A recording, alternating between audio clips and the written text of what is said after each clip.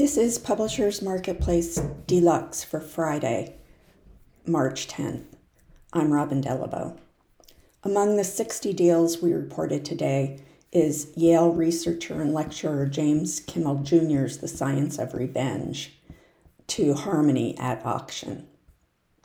Barnes & Noble Education announced results for the third quarter ending January 28th with sales of $447 million, up 11% from $403 million last year.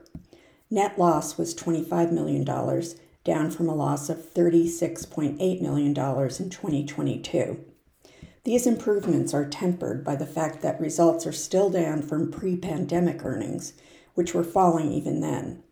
For comparison, sales for the same quarter in 2020 were $502 million, $550 million in 2019, and $603 million in 2018.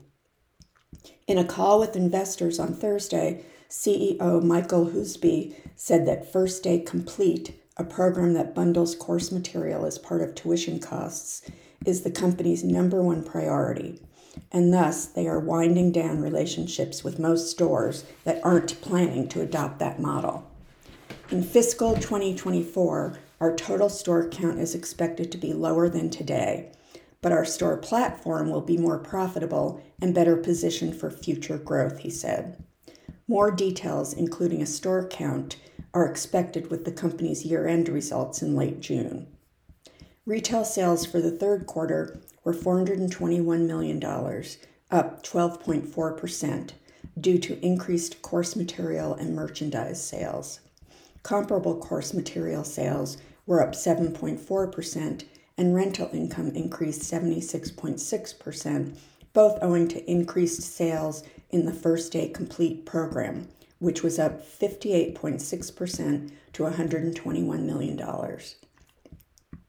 Wholesale sales were up 5.2% over last year to $38.9 million, though adjusted earnings before interest, tax, depreciation, and amortization for the segment was down $1.1 million to $3.1 million due to higher markdowns.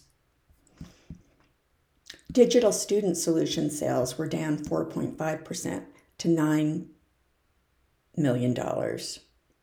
Layoffs from December resulted in a restructuring charge of $6 million, and the company says that they are seeing cost savings as a result and are standing with their projection of $20 to $30 million in adjusted earnings before interest, taxes, depreciation, and amortization, which doesn't really mean anything since in the real unadjusted world they continue to lose money. The net loss through 3 quarters is $55.6 million, almost even with the $57.9 million loss this time a year ago. As we note regularly, the last time the company made money was in fiscal 2017, when they earned $5.4 million. Earlier this week, the company extended the maturity date on its credit agreement by 6 months to August 2024, and extended its term loan credit agreement by 6 months to December 2024. Their leader throughout the loss-making period offers his usual celebratory remarks. Huseby said in the release, quote, "Our profitability improved this quarter, driven by the growth of higher margin revenue streams and the execution of our previously announced cost reduction initiatives, which we began to see the partial benefits of in the third quarter. We continue to focus on achieving efficiencies and reducing costs to further improve our operating performance and position us for sustainable EBITDA growth."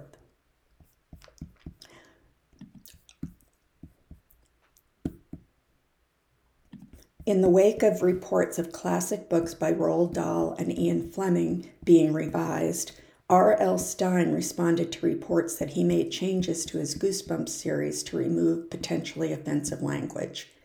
Though many reports imply that the novels are currently being edited and reissued, including changing numerous instances of the word, quote, crazy, unquote, Scholastic stated that the changes took place when the classic novels were republished years ago.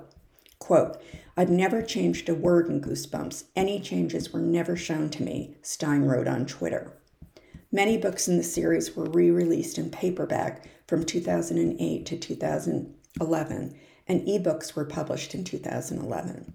Quote, for more than 30 years, the Goosebumps series has brought millions of kids to reading through humor with just the right amount of scary. Scholastic takes its responsibility seriously to continue bringing this classic adolescent brand to each new generation. When reissuing titles several years ago, Scholastic reviewed the text to keep the language current and avoid imagery that could negatively impact a young person's view of themselves today, with a particular focus on mental health, Scholastic said in a statement. The Goosebumps books were created by book packager Parachute Press, which was co-founded by Stein's wife, Jane Stein. In 2003, Scholastic acquired the Goosebumps trademark and all worldwide rights. Scholastic has not responded to requests for comment about Stein's remarks. In a 2022 interview on the Armchair Expert podcast, Stein said that his editor discouraged him from using certain words, such as lame and moron, in new Goosebumps and standalone books. Quote, there's so many things in Goosebumps that I could do 10 years ago that I can't do today, he said. I can't use the word crazy in Goosebumps. He went on. People are way oversensitive, I think. I mean, in many ways, it's wonderful that people are sensitive to others who never used to be. People used to be cruel to all kinds of people, and now they have to think twice. That's wonderful. That is all the news for today. Have a great weekend.